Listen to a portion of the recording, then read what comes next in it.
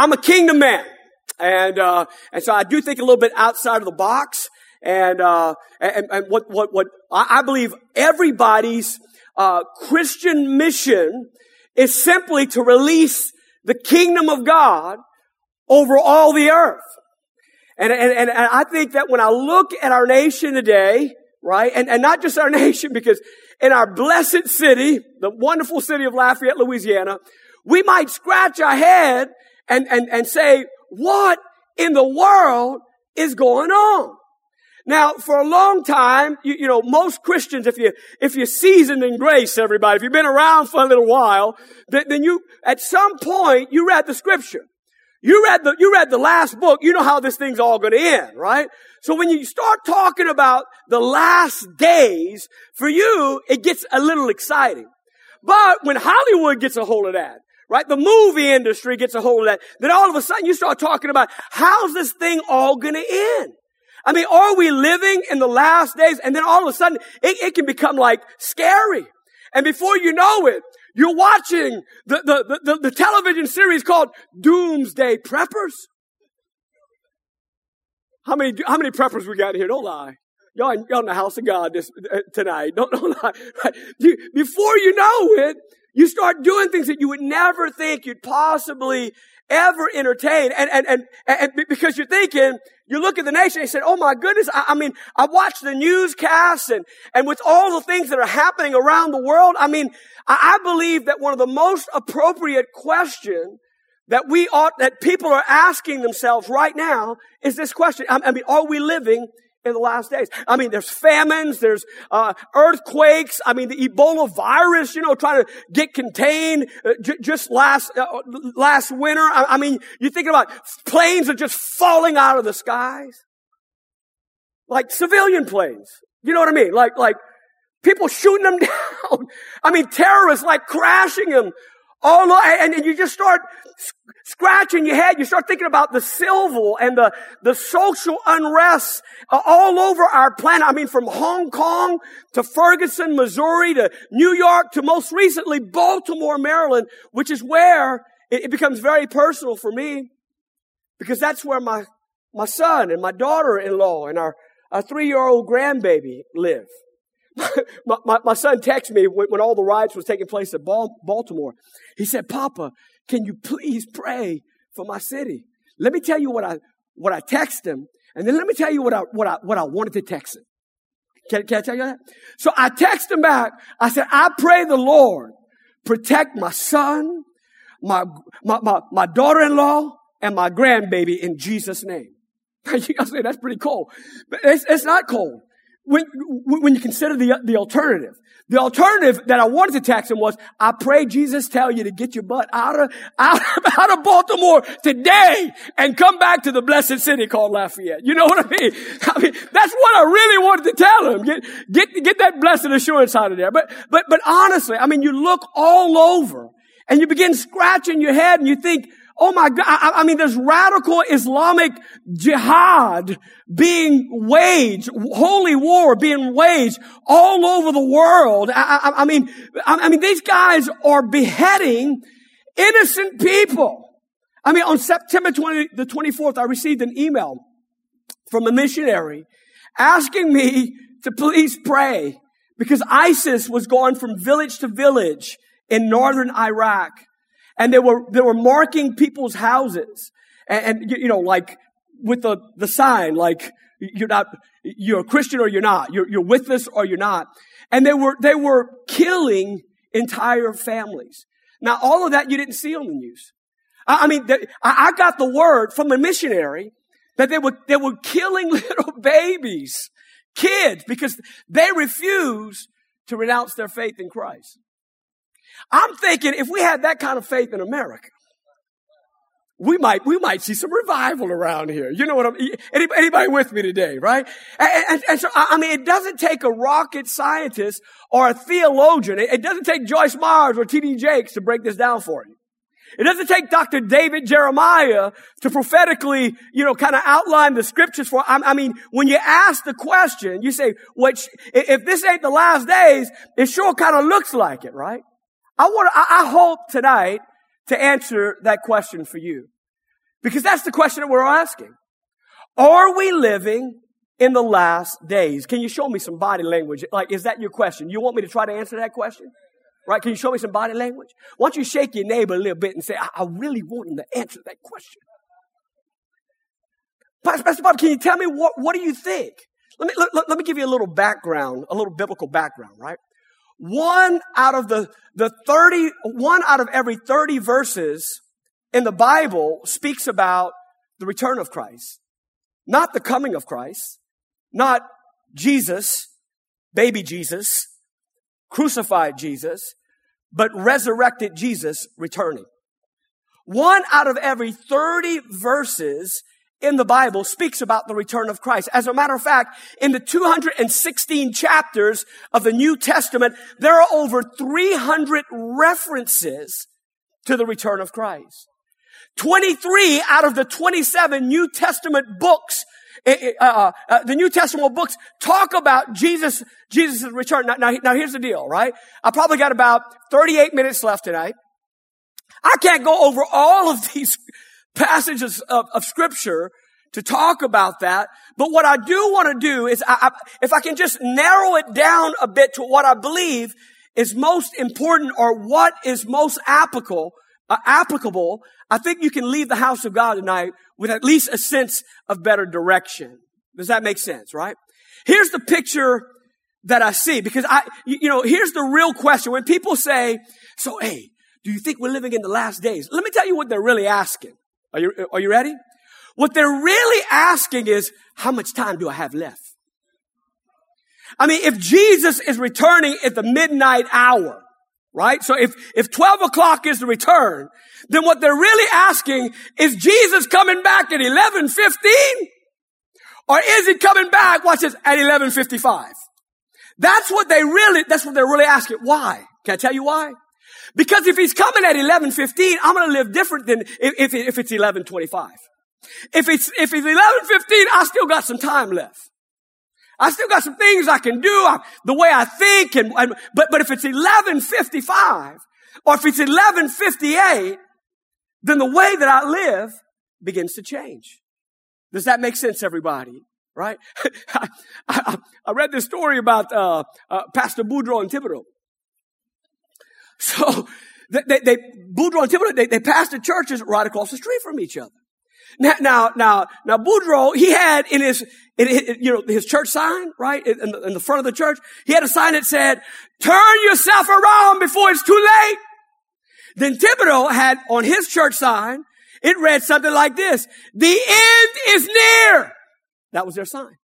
One Sunday after church, right, everybody was they were shaking hands and whatnot, and everybody had left, and so Boudreaux crossed over to talk to Thibodeau, and he said, "Thibodeau, how was service today?" And they were just talking, downloading, everybody had left. Then all of a sudden, a car comes screaming through Main Street right there, right?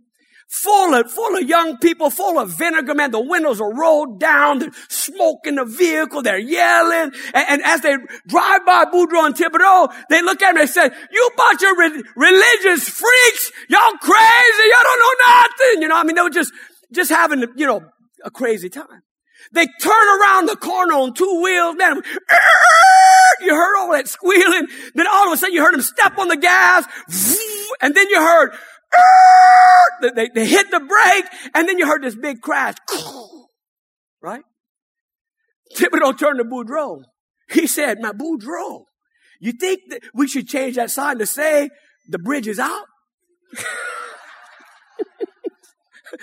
Now that's funny, no matter whether you laughed or not. I thought that was funny, right? So here's the question, right? The question is, are we, I know, why did I do that? I think I just lost the anointing. The question that we're asking is this question, right? Are we living in the last days? Now, here's how Jesus responds to this question, because the question that we're asking is not a new question. This is a question that the disciples were asking. I mean, even before the disciples were asking the question, they were asking the question.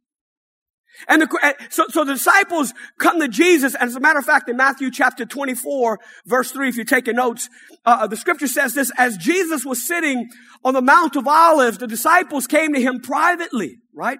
They wanted that little nestled egg. Okay, can you just download on me? Quit telling me stories. Just tell me. I want to know, is it 11:15 or 11:55? Can you tell me when it's going to happen? And so they say, tell us, they said, when will this happen, and what will be the sign of your coming and the end of the age? Now here's what, if you continue to read Matthew 24, this is what you'll find out. Jesus never answers the when. But what he does answer is the question about the signs. What will be the signs, the telltale signs that the end is near? And so if you ask me the question, hey, Bobby, would you tell me, man, do you think that we're living in the last? I mean, the best that I can read, when I look at the signs, I'm telling you, I believe yes and amen. We're living in the last days. But you might say, but Bobby, every generation before us has thought certainly these are the last days. Didn't the apostle Paul talk like when he lived, like Jesus was coming back in that generation? And I mean, Paul thought he was coming back and he didn't come, right? I'm sure if there's some World War II veterans around here or folk that maybe that were children during that time that Hitler was running around like a madman, and Stalin and you know, the big three up there, the Italian mafia guy. And I'm sure that during World War II, people all thought Hitler was the Antichrist. And this certainly is the end, right? So again, you might say, well, every generation thought that. And I would say, yes, it's true. But then again, can I say this? There are some pretty unique signs that were not fulfilled during that time that are being fulfilled or have been fulfilled and are being fulfilled right now in our generation, in our time, right? And let me give you an example, right? Back then, there was no way that, if you remember in the book of Revelation, the scripture says that there are going to be two witnesses of God. And they're going to be standing in the courtyard. And they're going to be telling people about the Antichrist, forewarned and all that stuff. Don't bow down to this guy. And they're going to kill him. But then they're going to be raised, like they're going to be resurrected from the dead right there. And the scripture says the whole world is going to see that. Well, back in the day, I mean, in World War II, you couldn't see that. But now you can see that. I mean, with satellite technology, we broadcast a news, I mean, from all the way across the world. Things are a little bit different right now. Now, another thing, Jesus said before the end would come, right, that the gospel must be preached to every nation. As a matter of fact, that word in Greek, nation, is ethnos, which means to every ethnicity. There are 190 nations throughout the world. So it's not just every nation, but every ethnicity or every people group. As a matter of fact, in China is considered to be what? One nation, right? But there are 56 different people groups in China. Well, you would say, well, has the gospel reached all of them?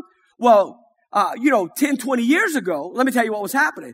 We had to send a missionary. We had to smuggle Bibles into China, and we had to open up little Bible colleges, whatnot, and Bible schools, right, to train and equip pastors, et cetera, et cetera. But now, how many of you guys have smartphones? You pull that thing out. I mean, right now, you got a whole Bible college in the palm of your hand. Smartphone. Well, so now because of technology, things are rather unique. It's totally different than what generations were in the past, right? Let me tell you what I think is the most important thing for you to first understand. And that is simply this. Though no one knows the exact time that Jesus will return, we do know that his return is imminent. That word imminent means listen, God the Father don't have to ask anybody permission. It could happen at any moment. As a matter of fact, At any moment, the first domino in a chain domino effect, right? The first domino could be pushed, and within 30 seconds, all the signs are fulfilled. Click, just like that. Just like that. I mean, so I think it's important that we understand this. And then we don't get weary thinking, well, everybody thought that Jesus was coming, and he's still not here. Let me read a passage of scripture. This is out of 2 Peter, the 3rd chapter, verses 3 through 10. Here's what Peter wrote. And Peter said, first of all, you must understand that in the last days, scoffers will come, scoffing and following their own evil desires. And they will say, where is this coming that he promised? Ever since our fathers died, everything goes on as it has since the beginning of creation. In other words, there's nothing different, right? Everything looks the same. But, Peter goes on to say, but they deliberately forget. Do you see that word? They deliberately forget that not long ago, by God's word, the heavens existed and the earth was formed out of water and by water, right? In other words, God just picked a day and said, let it be, and it was. Nothing had to happen. He just spoke it, and it was. And as a matter of fact, the scripture goes on and says, by these waters also the world of that time was deluged and destroyed in a moment. Just like that. By the same word that the present heavens and the earth are reserved for, and by the same word, the present heavens and the earth are reserved for fire, being kept for the day of judgment, of destruction for ungodly men. Now watch this. But do not forget this one thing. Dear friends, my name is Bobby, and I'm your friend. Peter is being your what? Friend. Now when a friend said, hey, don't forget this, you might not want to forget it. What did he say? He says this, right? He goes on and he says this, right? What was that? Destruction. Right. With the Lord, a day is like 1,000 years, and 1,000 years like a day. As a matter of fact, Jewish scholars believe that this reference of 1,000 is referring to the 7 days of creation. Each day equaling a millennium, right? So 1,000 years. So even the Jewish scholars would say, right now we're anticipating Christ's return at any moment, right? Scripture goes on and says, and the Lord is slow in keeping his promise, is not slow in keeping his promise, as some understand slowness, but he is patient with you. Why?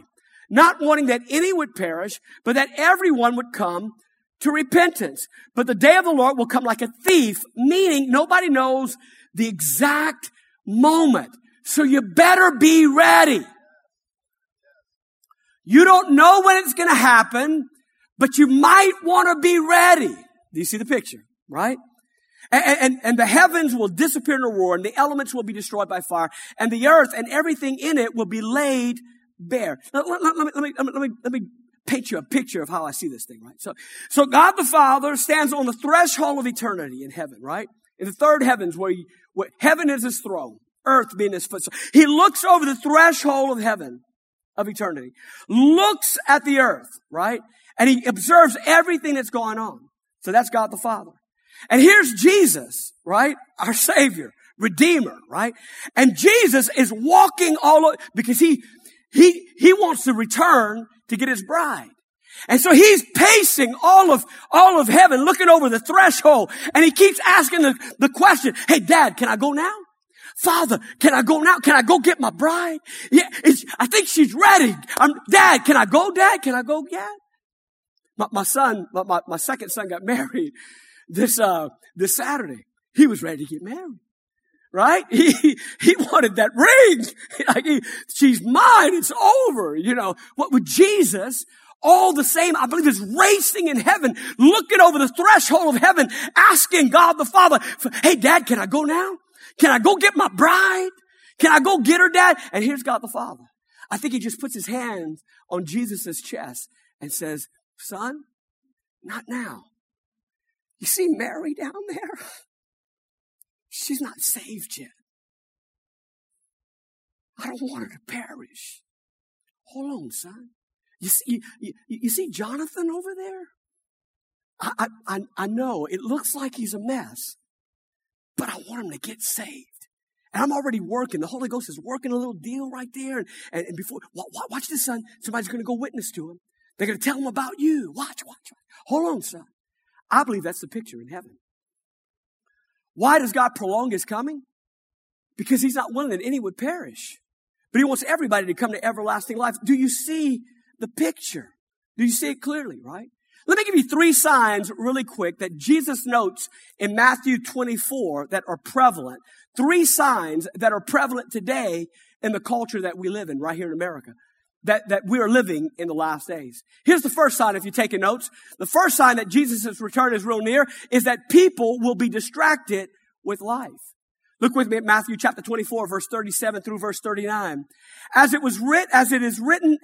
Jesus said, as it was in the days of Noah, so it will be at the coming of the Son of Man. For the days before the flood, in the days before the flood, the people were eating and drinking, and they were marrying, and they were given in marriage up to the day that Noah entered the ark, and they knew nothing about what would happen until the flood came and took them away. You see, let me tell you what I believe. I believe so many people are so consumed with trying to prepare to live this life that they never really live at all. I mean, all of their energy is devoted to school and to getting that next job promotion and maybe moving up in this life or maybe finding that someone that's going to sweep me off my feet. I mean, their whole life and thought life is consumed with that they never really live.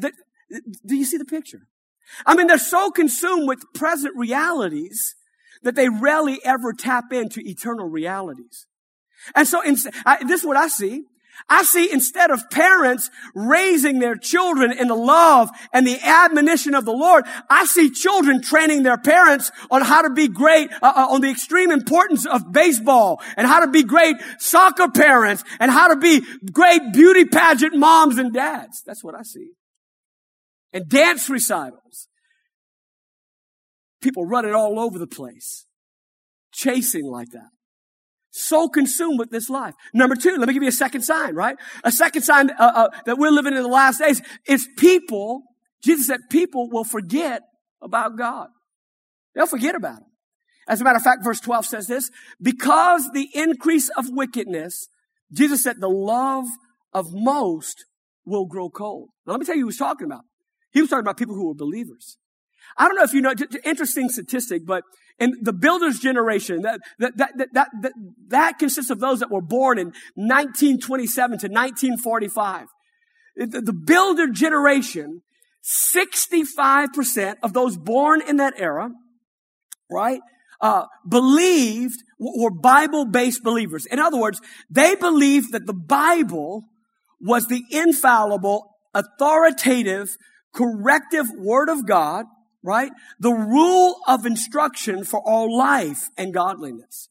65% of Americans believe that in that generation.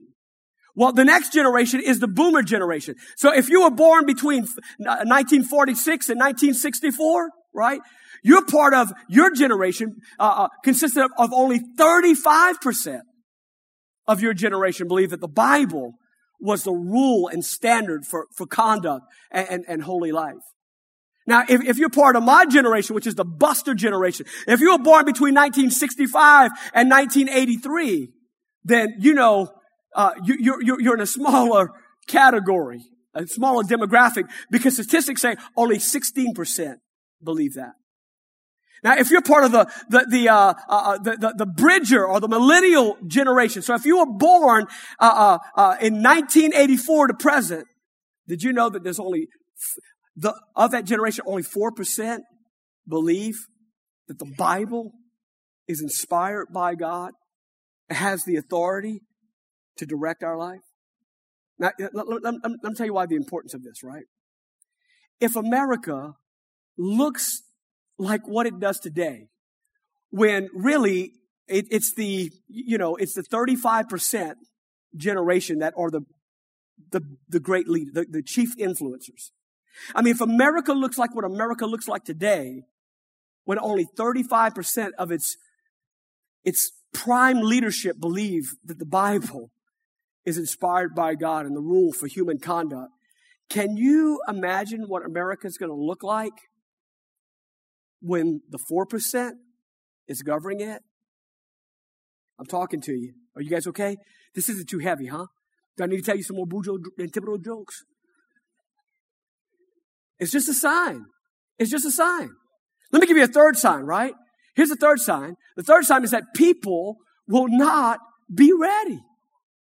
And though Christians, they know about this, you've heard about this. I mean, this is not the first time you've heard anybody preach about Jesus coming back. But yet they just would not be ready. As a matter of fact, verse 40 through verse 42, Jesus said this: 2 men will be in the field. One will be taken and the other left. And 2 women will be grinding at the handmill, and one will be taken and the other left. Therefore, keep watch. In other words, be ready. Don't be rocked to sleep by some sort of satanic lullaby, right? Or, a song of secular humanism that says everybody's going to be okay. This is an amoral generation, right? We can determine what's right and wrong amongst us, for us and for me. It's just how it works. Because you do not know, Jesus said, the day that the Lord will come. As a matter of fact, Paul said this in 1 Thessalonians chapter 5, verse 2. For you know very well that the day of the Lord will come like a thief in the night. Now, all of that information to bring you really to this point, I'm going to give you some practical steps how we're going to live this out, right? How to be ready. I'm going to give you that. But if I could just anchor this message tonight, if there's something I need you to hear, I need you to hear this. Right?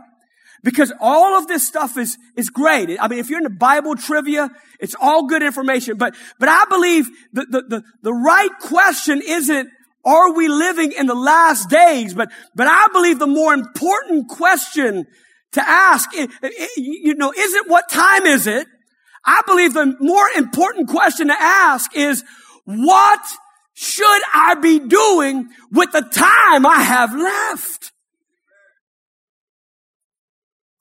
We're asking the wrong question. Do you see the picture? Are you guys all right? I mean, while the Bible doesn't say listen to me, while the Bible doesn't say anything about the exact time that Jesus will return, let me tell you something, it is loaded with thoughts about what you should be doing right now to prepare for Him coming back. And that's from the Old Testament to the New Testament. My wife and I, we were up in Baltimore early spring, the tail end of winter, and we done a conference there with some pastors and some friends, and so we swung by Baltimore. We got to hang out with my son, my daughter-in-law, all those guys, and I was telling my son, like, really, what was Papa? What is the Lord speaking to you? I said, brother, God's telling me we're living in the last days, and I don't know if the church is ready. I'm talking about my church. You guys are, right? But I'm, as a pastor, I'm asking myself the question: are my people ready? Are they? And so I was having this conversation with them, and so really, I told my son. He said, "So, Pop, what do you think? What should we do?" And this really birthed the message. And this is what I told Nick. I said, Nick, listen to me. The end is coming, and there is nothing anybody can do to stop it. Nothing, right? But I did tell Nick this. I said, while there's nothing anybody can do to stop it, listen, there are things that Christians can do to speed it along, to hurry it up. Because the Bible does address that. As a matter of fact, the scripture says, well, what can we do? Well, we can pray, right? Even so, the Spirit and the bride say, come, Lord Jesus, come.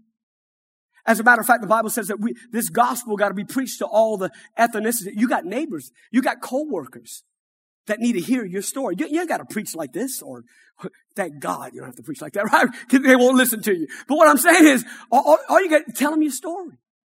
Look for that opportunity. I mean, so I'm not talking about preaching, but share your faith. An encouraging word. Those are things that we could be doing. So the question really, let me give you something to walk this out. What should, you might be asking, So Pastor Bobby, what should I be doing? Well, the Bible says in 1 Chronicles chapter 12, verse 32, that the sons of Issachar, they were men that understood the times and what Israel should do in the time. Pray for that anointing. I hope you can receive this right now. Because let me tell you what I think we ought to be doing. Because Peter addressed this in 1 Peter chapter 4. Peter said this in verse 7, the end of all things is near. Therefore, he said, what should I be doing? Number one, I should be thinking clearly. And when I say thinking clearly, what I mean by that is I should be thinking on things that are eternal. Things that are of this world are really cloudy. As a matter of fact, Peter said this in verse 7 of 1 Peter chapter 4. The end of all things is near. Therefore, be clear-minded and self-controlled so that you can know how to pray. Be clear-minded. As a matter of fact, the Apostle Paul said this in Philippians chapter 3. He said, for I've told you often before, and I say it again, now with tears in my eyes, that there are many whose conduct shows that they are really enemies of the cross of Christ. And they're headed for destruction. Their God is their appetite. They brag about shameful things, and they think only about this life here on earth. Right? So your thought life is cloudy. But then Paul goes on and says this, but we, somebody say I. Somebody say us. But we are citizens of heaven. In other words, we're eternal thinkers where the Lord lives, and we're eagerly awaiting for him to return as our Savior. And we take on, and he will take our weak mortal bodies and change them into the glorious bodies of his own. That's what we're looking for. That's what we're thinking about, using the same power with which he will bring everything under his control. That's how I'm thinking. I ain't scared about the end. I get excited. What do you mean? I ain't got to pay a mortgage? No. Are you serious? I'm all about it. I don't have to pay the restaurant for that fast soup I'm going to eat. What? I get it for free. You know what I mean? Okay, I need to stop. I'm running out of time. What should I be doing? Number two, I should be focusing on relationships. So number one, I should be thinking clearly. Number two, I should be focusing on relationships. Verse 8 of 1 Peter 4, above all, Peter said, love each other deeply because love covers a multitude of sins. Offer hospitality to one another without grumbling. Now we're Cajuns. We don't have that problem, right? Right? So what should I be doing? Let me tell you what I should be doing. Listen, instead of me focusing my mind on profits or, how much money I'm going to make or about production or about, what I'm producing or about promotion or even about politics, I should be focusing and thinking about people. That's why I'm running for office. Because I believe that the kingdom must be released in the governing bodies all across America. I believe that in Jesus' name. A voice of wisdom. A voice that thinks with an eternal perspective. A voice that filters every proclamation, every new ordinance, every new policy. All of a sudden it is being filtered through that which is eternal. That which is true. It's being filtered with discerning eyes that say, hey, what's the spirit that's attached to this thing? With wisdom that sort of telltales, where does it take us? Does it take us closer to Christ or away? You with me? That's what I believe. So what should I be doing? Number three, let me tell you what I should be doing, what you should be doing. You and I should be making a difference. Right? I believe this is the best time to be alive. In the last 12 to 15 years, millions of Muslims have come to Christ. More in the last 15 years than all that's recorded in history up to the last 15 years. Revival taking place all over the world. Right? In fact, 1 Peter chapter 4 says this, verse 10 and 11, each one of us should use whatever gift he has received to serve others, faithfully administering God's grace in various forms. If anyone speaks, he should do so as one speaking the very words of God. If anyone serves, he should do it with the strength that God provides so that in all things God may be praised through Christ. So what should I be doing? Because the scripture says I should be making a difference. If I want to make a difference, I got to do so by accessing a grace, a supernatural grace from heaven. Can I get the musicians to come, or maybe Shane or whomever? You guys don't know, I know Shane. Shane was playing piano when he was 13 in a youth group at First Assembly of God, where I went to church way back when. Isn't he a great guy? Come on, man. Let me wrap this thing up. So what should I be doing? What should I do? Let me tell you what you should do. You should receive God's grace. As a matter of fact, 2 Peter chapter 3, verse 11 says this: since everything will be destroyed in this way, what kind of people you ought to be. And then verses 12 through 18, I'm just going to summarize it, goes on to says this: you should be the kind of people that continue to grow in God's grace. Well, I can't handle that right now. It's too much on my plate. Right? No. We should be the kind of people that are growing in grace. Why? Because the Bible says where sin does abound, grace does much more abound. Anybody in here can think maybe I got some family that could use a little more grace. Be introduced to grace. And number 5, and I wrap this up, right? Because Peter said, the end of all things is near. Therefore, he said this. This is what you and I should be doing. And that is, I should be taking hold of eternal life. This is what he said in 1 Timothy chapter 6, verse 12. Take hold of what? Eternal life. In 2 Corinthians chapter 6, verse 2, behold, now is the favorable time. Behold, now, today, is the day of what? Salvation. Isaiah chapter 55, verse 6 through 7. Seek the Lord while he may be found. Call on him while he is near. Let the wicked forsake his way, and the evil man his thoughts. Let him turn to the Lord, and he will have mercy on him, and to our God, for he will freely pardon. What should I be doing? I should be taking hold of eternal life. Now watch this, and I'll close with this. Psalms chapter 90, verse 12.